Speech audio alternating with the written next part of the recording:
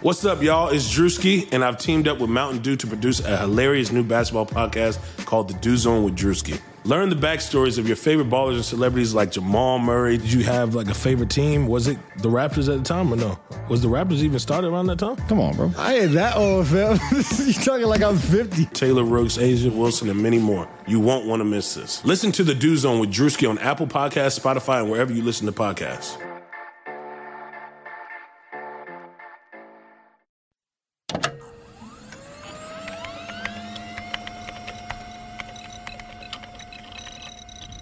Computer, this is Data.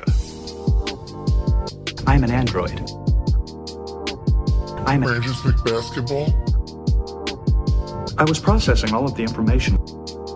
Processing. It's one of those idiots who believe in analytics. Rangers League basketball? Analytics was crap. Does not compute. Just because you got good stats doesn't mean you're a good team.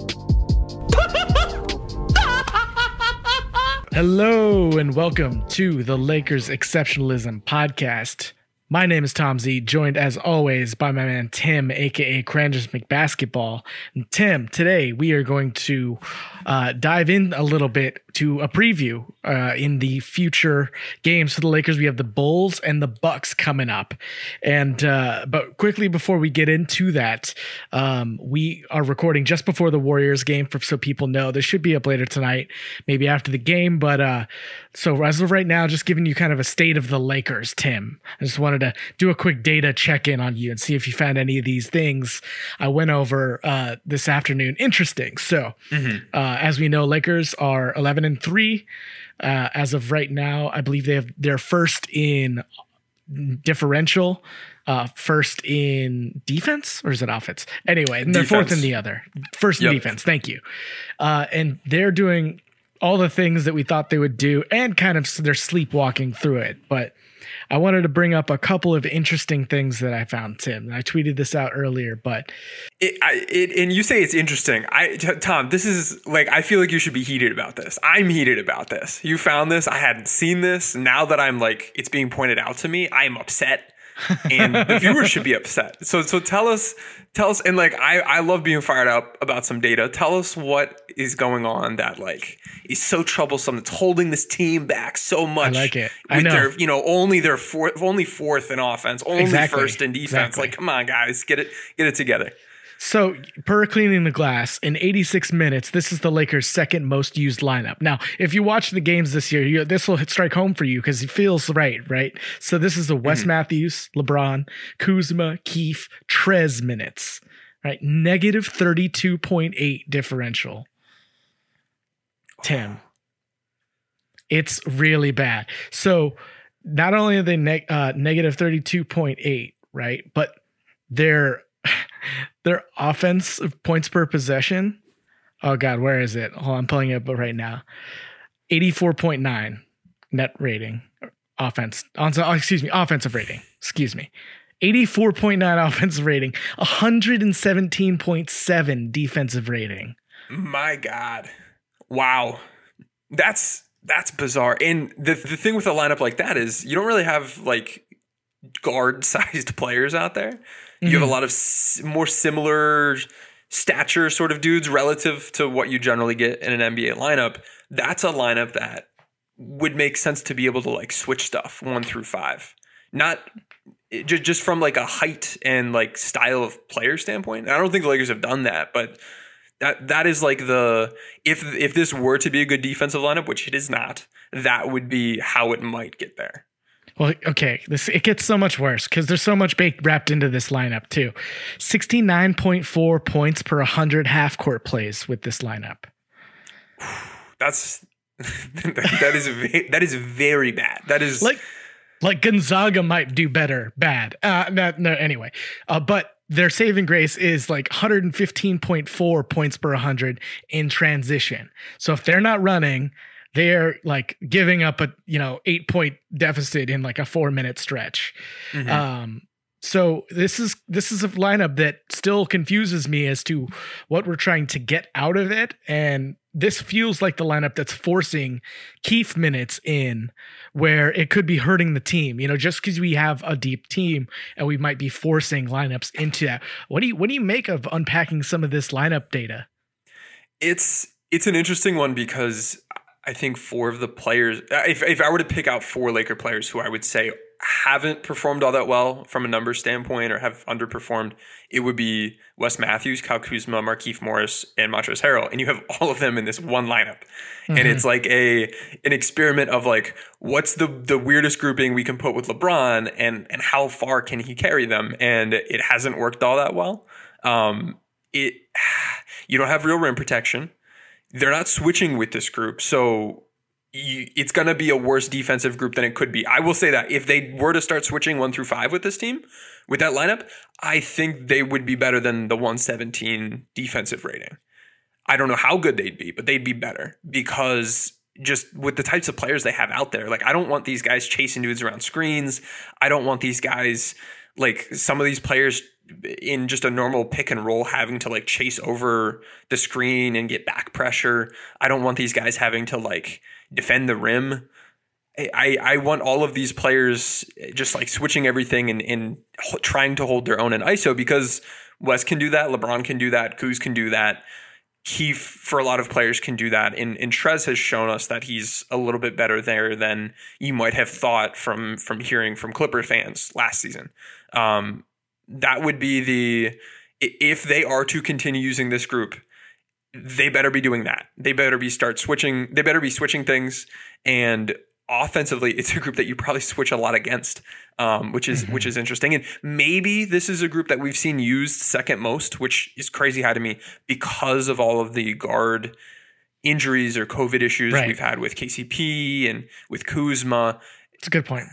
Maybe that's it. So I would say from right now, I think we're in pretty good shape from a health standpoint with a lot of those guys. Moving forward, if this continues to be that highly used, I would be baffled. And it's not just like just the way the rotation works out, you have to give this group the second most minutes. So yeah, I don't understand it. I think there are things you can do within this group to make more of it, but being down 33 points per 100 possessions is not a great starting point. And shouts to my guy, BJ Meta, with the most BJ Meta addition to this thread of all time. He said if you replace number 0, Kyle Kuzma, with Caruso plus 36, replace Kyle Kuzma with THT plus 13.6. Those are real numbers. Real numbers. Wow. So, take that as you will. It makes some sense. You get a guard out there. You Defense generally don't play basketball helps. without guards. Yeah, like your point of attack defense, not good. Yeah. You've got a lot of guys in here slotted into roles that don't make sense with that group organized the way it is. So I don't know. It's a good example of like you can't just take a bunch of like numbers for players and shove them all together and assume it'll give you the sum of those numbers. How you fit the pieces together matters, and this is a great example of that. All right, last thing, really quick, ribbing on this lineup.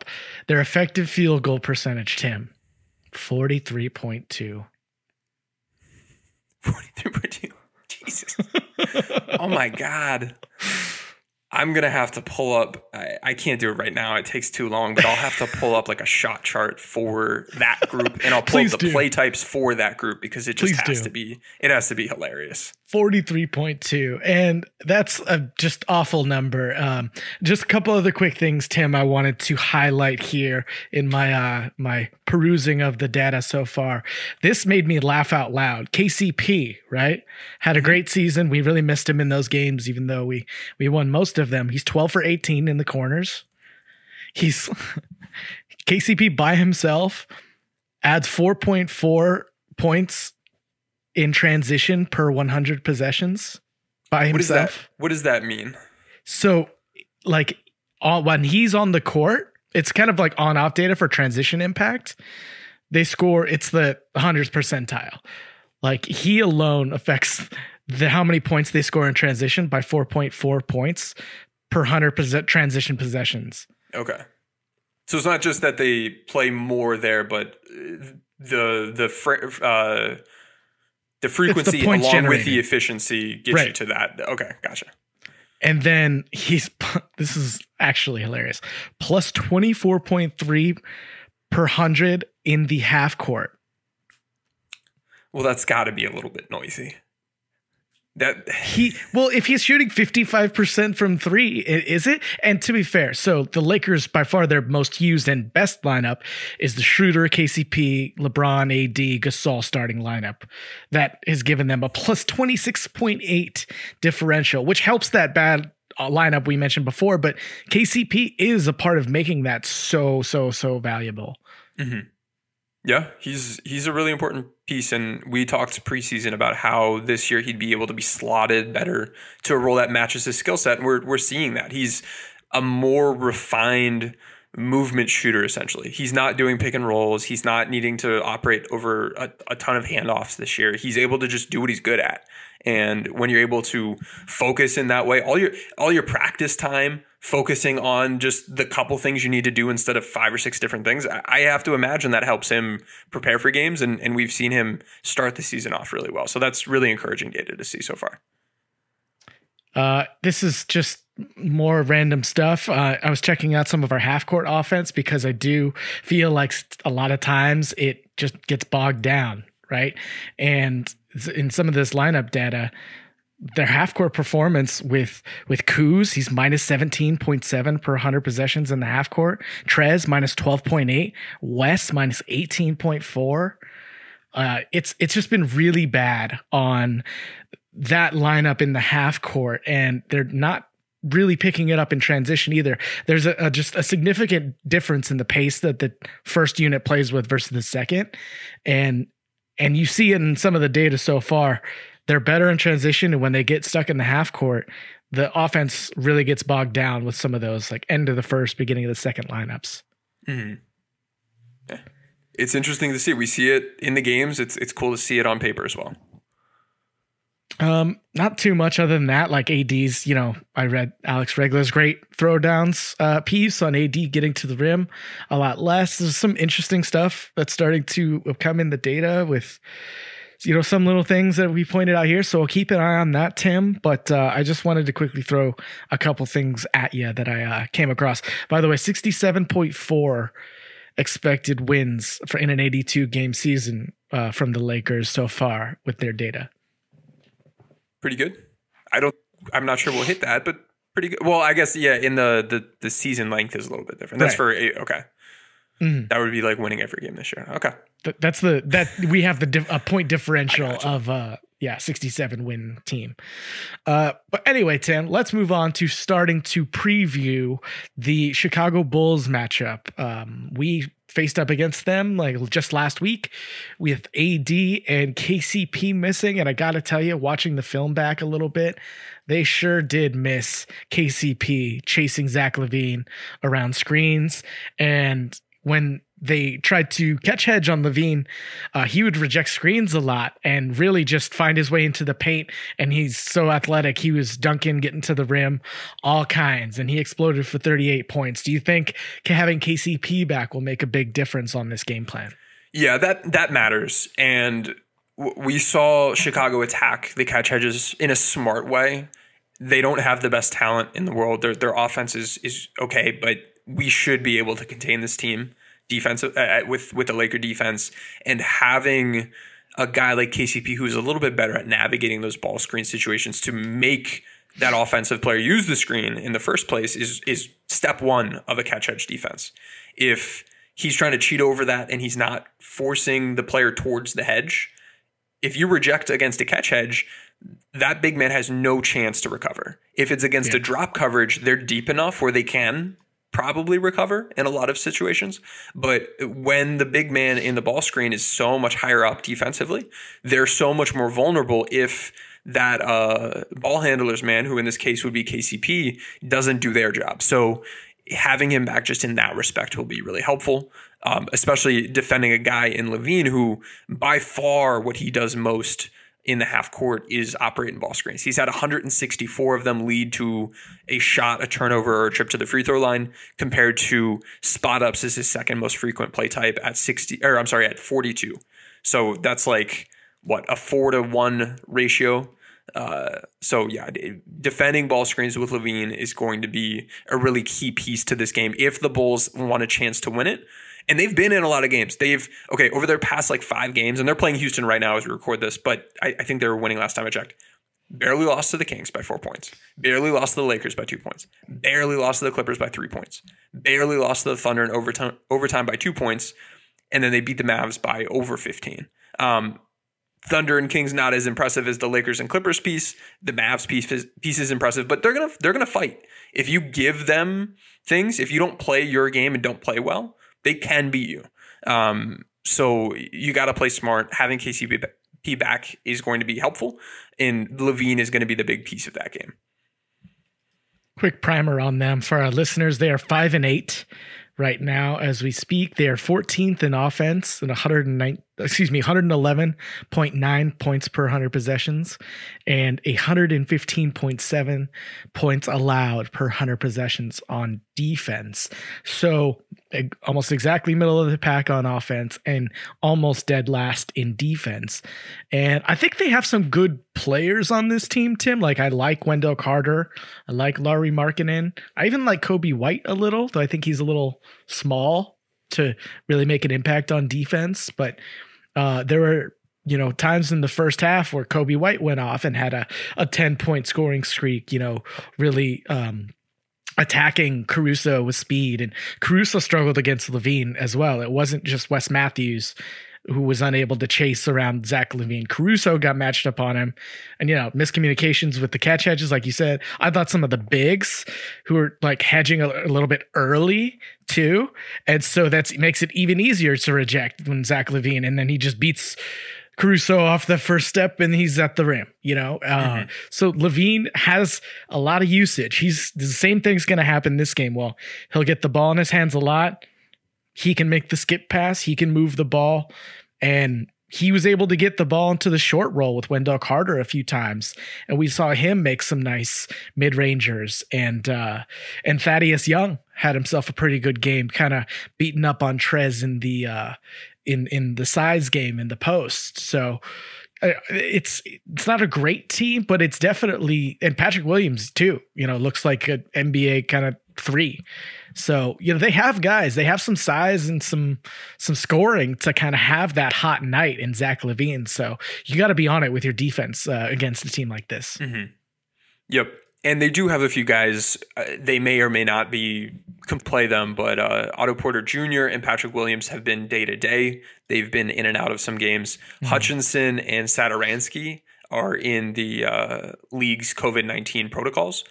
So I know they're out for today's game against Houston. They may be back by the time we play them, but just a couple individual players to keep an eye out for that maybe in, maybe out. Williams has been really good for them. Otto Porter Jr. has played pretty well. He's been actually run some ball screens this year, but he's been a really good, catch and shoot, off ball, spot up sort of guy. Satoransky can give you a little bit of that as well. He hasn't really played all that much this year.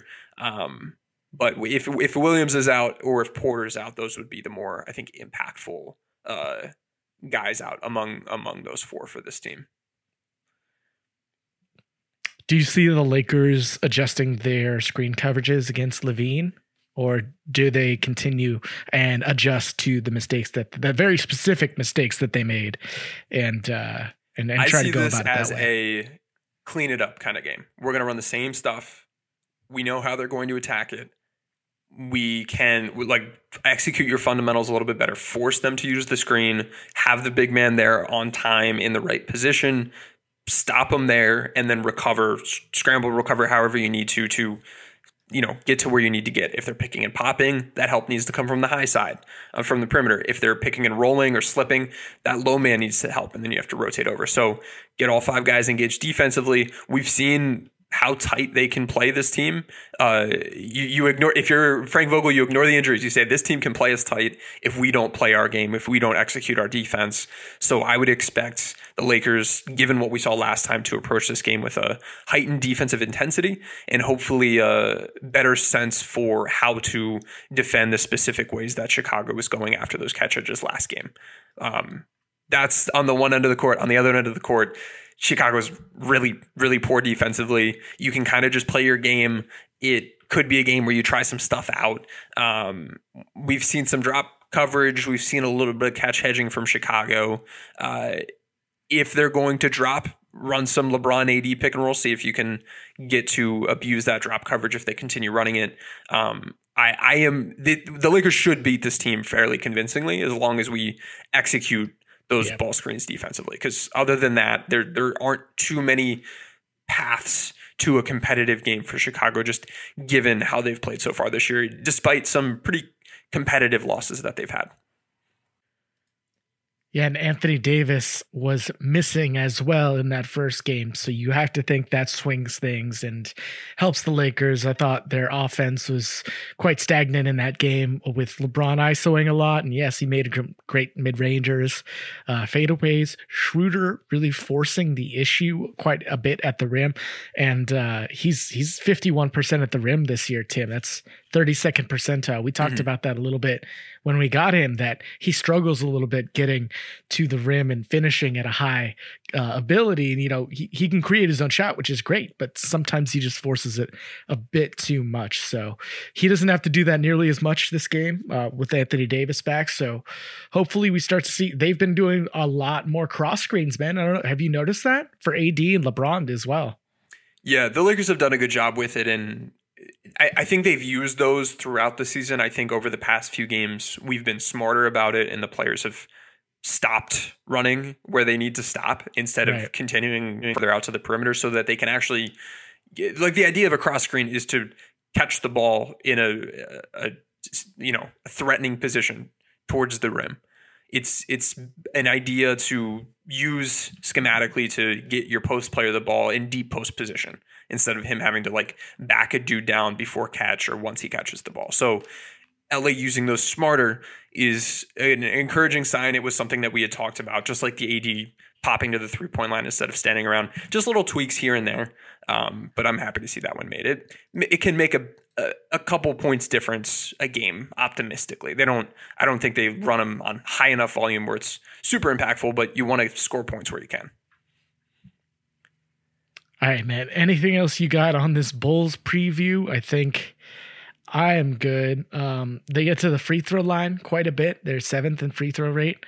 So that's a lot on Levine. He gets there well. Just don't foul this team, just play straight out defense and it should be not as close as the first game. Yeah, and the thing is with Levine, because so much of his offense is based on ball screens, if you do execute the catch hedge the right way, if you don't let him reject and that big man's there, like those catch hedges should stop pull-up threes, which is one piece of it. But the other piece of it is you don't let Levine get ahead of steam and attack your big man downhill. Mm-hmm. If he can't get to the rim, that's one way this type of defense defends the rim, and that's a way that you keep guys off the free throw line. So if LA executes well, we can see this swing drastically in the opposite direction where Levine isn't scoring. He's not getting to the foul line. He's not getting other guys involved. It can snowball pretty quickly in LA's favor if you just execute a couple simple concepts. Well, and if you make his life really hard, Tim, dude's still going to shoot the ball. He's not going to take an 8, field goal attempt game because the defense wasn't giving me anything. So I kept the ball moving. No, he's a tough shot taker and often a tough shot maker, but the ball's still going up, man, if you play good defense on him. So it kind of helps you in that respect too. Yeah. He's the kind of that's where like the Mamba mentality can bite you in the butt if right. You're taking the shots we want you to take, and like if you make him credit to you, but if you can force Levine out of his game, make him take some harder shots, and he's willing to play that lower efficiency style of basketball, you deal with the results for sure. And there was a world where he goes off for 50 in a game and is going wild with amazing shots, but eventually you can give this dude, a hardened treatment just because I don't trust many other people to score on a one-on-one basis in any other matchup, basically across the board for this team. Yep. Yeah, that's a good way of looking at it. It's take him away, and if he doesn't allow you to take him away, play with two dudes on him in that Harden treatment, and he's going to win us the game. Or if he does oblige and pass out, I feel pretty confident in LA's ability to scramble and recover to the guys that Chicago has as opposed to some other teams out there. Yeah, just throw like one of those late shot clock double teams at him, get the ball out of his hand and make Patrick Williams take a 25-footer. Yeah. Sounds like a good possession. Moving on, Tim. In the background of all this conversation, I am vaguely watching the Brooklyn Nets slightly take it to the Bucks here. It's a close claim, been a close game all game, but the Nets are starting to pull away a little bit. Sans Kyrie, but the Lakers are going to match up with the Bucks this week. And as we were talking before we got on, we think these are two of the four teams with the Lakers and the Clippers that are kind of in that upper echelon of contenders. So what do you, I mean, pull up my stuff on the Bucks really quick. They are currently 9-4, probably about to go 9-5. They have the second best differential, plus 9.3. They average second in the league in offense, 118 points per 100 possessions, and ninth in defense at 108.6. I have watched a few of this team's games. I know I watched Giannis mitch a bunch of free throws against the Mavs as well and almost blow that game. I think they look pretty good though, but there's some slight tweaks to them compared to last year, right? They're not doing a 5-out like quite as much. Mm-hmm. Yeah, they've made a few tweaks that we'll dig into that I think are smart. There are ways you can try to counter it, but given what Milwaukee's good at, and then given what Milwaukee and their coaching staff are a little bit weaker at, I think this is a move in the right direction. It's not some brand new, like crazy creative idea to like use the dunker spot. We've seen the Lakers use the dunker spot. Plenty of teams use the dunker spot, but the way Milwaukee is utilizing that position is really smart. What they're doing is instead of 5-out, which is what we saw them do last year, their idea with 5-out was we got shooters on the court. We want to clear the paint, let guys drive. The way defenses countered that 5-out was packing the paint a little bit. And then when you play 5-out, there are enough players on the perimeter close enough together that you can zone up on the weak side and then recover to whoever they skip past the ball to. And unless you're cutting or screening, it's similar to how we've seen LA struggle. If you just have guys standing around, it's easy to recover to. The Bucks did a poor job of setting those pin and flare screens or doing different things to take advantage of that. So instead of having a lot of perimeter players standing close to each other and letting the defense get an extra defender and play 3v2 weak side, they're doing a 4-out, 1-in offense. But that one player, instead of being in the post, is in the dunker spot. Where on the perimeter, now you only have 2 players instead of 3 players on the weak side. So if the defense is going to send extra help, it's harder to recover to those guys. It's easier to exploit that without being super creative schematically. At the same time, what Milwaukee's doing is instead of just having like your biggest guy stand in the dunker spot, like they're not having like AD or like Montrezl Harrell, if we're looking at Lakers equivalent, stand there. They're doing as if like the Lakers had Dennis Schroeder standing there. Or like Alex Caruso. And you might think, well, why would I want Alex Caruso to be the guy that I'm dumping the ball off to? That doesn't, like, he's not gonna like be the most efficient guy on those dump offs, which makes sense. And that's right. But if Alex Caruso is down there, his defender's going to be down there too. And really what this style of offense is attacking is the concept of the low man being the help defender on drives. Normal basketball concept. You see this from high school. It's one of the first things they drill in with shell defensive principles, all the way up to the NBA, overseas basketball, college basketball. The low man, the closest player to the baseline, is often going to be the help. Closest player on the weak side is going to be the help on a drive. So if Giannis is attacking, we'll say at the right wing, and you've got Jrue Holiday in the left dunker spot, the low man, if you've got 2 corners, Giannis at the right wing, a player at the left wing in the dunker spot, the low man weak side is going to be Jrue Holiday's defender. So it's going to be a guard. So when the Lakers play the Bucks, instead of having AD be able to be that help man or Harrell be able to be that help man at the rim and block shots and cause a bunch of problems, it's Dennis Schroeder who's going to need to go over and try to take a charge or try to contest Giannis at the rim. So there's a pro to it in that the help defense isn't going to be strong. The con to it is that your dump off man isn't going to be strong. And this is playing into the fact that Milwaukee maybe has realized they're weaker at some of that, exploiting the extra help in the paint. So that's just the setup. I know I've spoken for a bit, but that's the general idea. And that's fared pretty well for them. They've gotten a lot of Giannis attacking, beating his guy off the dribble, attacking the rim, and then like some like 5'11" or 6'2" point guard trying to defend this guy with go-go gadget arms at the rim. It's just not working. So that's the idea. There are ways you can counter it. There are things I think the Lakers can do to try to work around this, but that is inherently going to make your life really challenging. And if you don't go into this game with a specific game plan to counter what they're doing against you, life's going to be pretty difficult if you let Giannis beat you at the point of attack. So their starting five throughout the season has been Drew Holiday, Dante DiVincenzo, Chris Middleton, Giannis, and Brook Lopez. Now that starting lineup is plus 17.3 differential. And so it lines up still for Giannis and AD to be guarding each other, right? You've got Brook Lopez and Marc Gasol lining up against each other, kind of similar players. Lopez is younger and maybe a little more mobile, but archetypes are very, very similar. And Chris Middleton is going to have to match up with LeBron, which is going to be difficult for him to match up with that size. So I still like how this team matches up. Like they've got Dante DiVincenzo, White Dante is their Caruso proxy.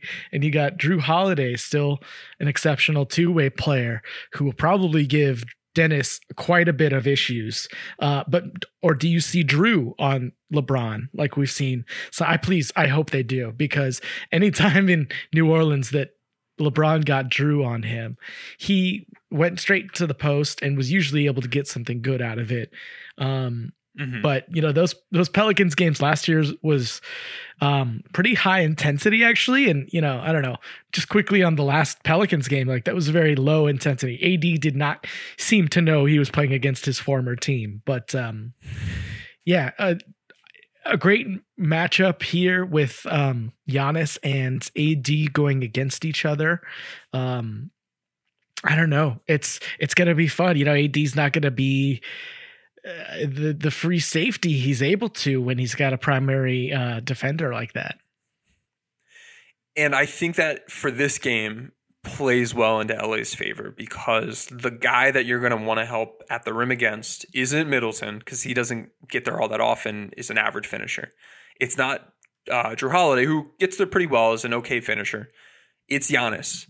And if the options are not have AD be the help defender because they've got Drew Holiday or Dante standing in the dunker spot, or have him on ball be maybe a step behind Giannis trying to block his shot from behind, I'm okay with that second option.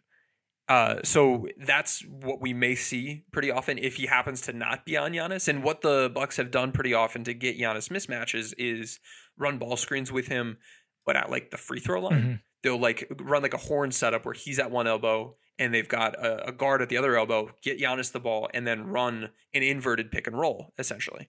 And if you show hard against that, which is what teams often do in inverted pick and rolls, he'll dump that off to the guard. And because of the spread out offensive formation, that's going to be a bucket. If you drop against it, he's going to attack towards the rim against a guard.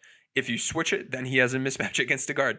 So given those situations, the Lakers may end up switching a bit in that specific action. Mm-hmm. And if so, then we may get to see AD defending off ball. What they'll probably do is run that guy as far away from the rim as possible, try to get AD out of help position. But what you can do is this would be a game where I would be looking to execute a lot more off ball switches. We may even see some zone. Not in a like, oh, LA can't defend him in man sort of way, but like in a smart, proactive, instead of the thesis behind your offense be, we're going to stick a little guy as the rim protection. The defense, we're going to keep our guys in the positions on the court that they're strong at. And you're going to have to attack the zone with different sorts of concepts. So that could be something we see. But yeah, that AD Giannis matchup is going to be really interesting. The other way Giannis has been attacking this year is in the post. Not all that efficient so far. I noticed some clear tendencies with him. When he turns right shoulder from either block, he's taking a jump shot. Left shoulder, he's trying to go to the rim. So if he's at like the right block, you can kind of, if you're the off-ball defender, try to sit on that right shoulder fadeaway and try to see if you can tip it from behind or something. But I think AD will fare well in defending him in the post. He's a good playmaker, but not on like guard sort of volume, and he's not making guard reads and ball screens. So you can be more aggressive with stunts from the elbows if he's running a high ball screen. You just want to defend the rim against Giannis, and especially if AD is on ball and you don't have a good rim protector able to beat him at the rim, you want to stop him before he gets there. So catch hedges help do that. Stunts help do that. AD on him should help do that at the point of attack.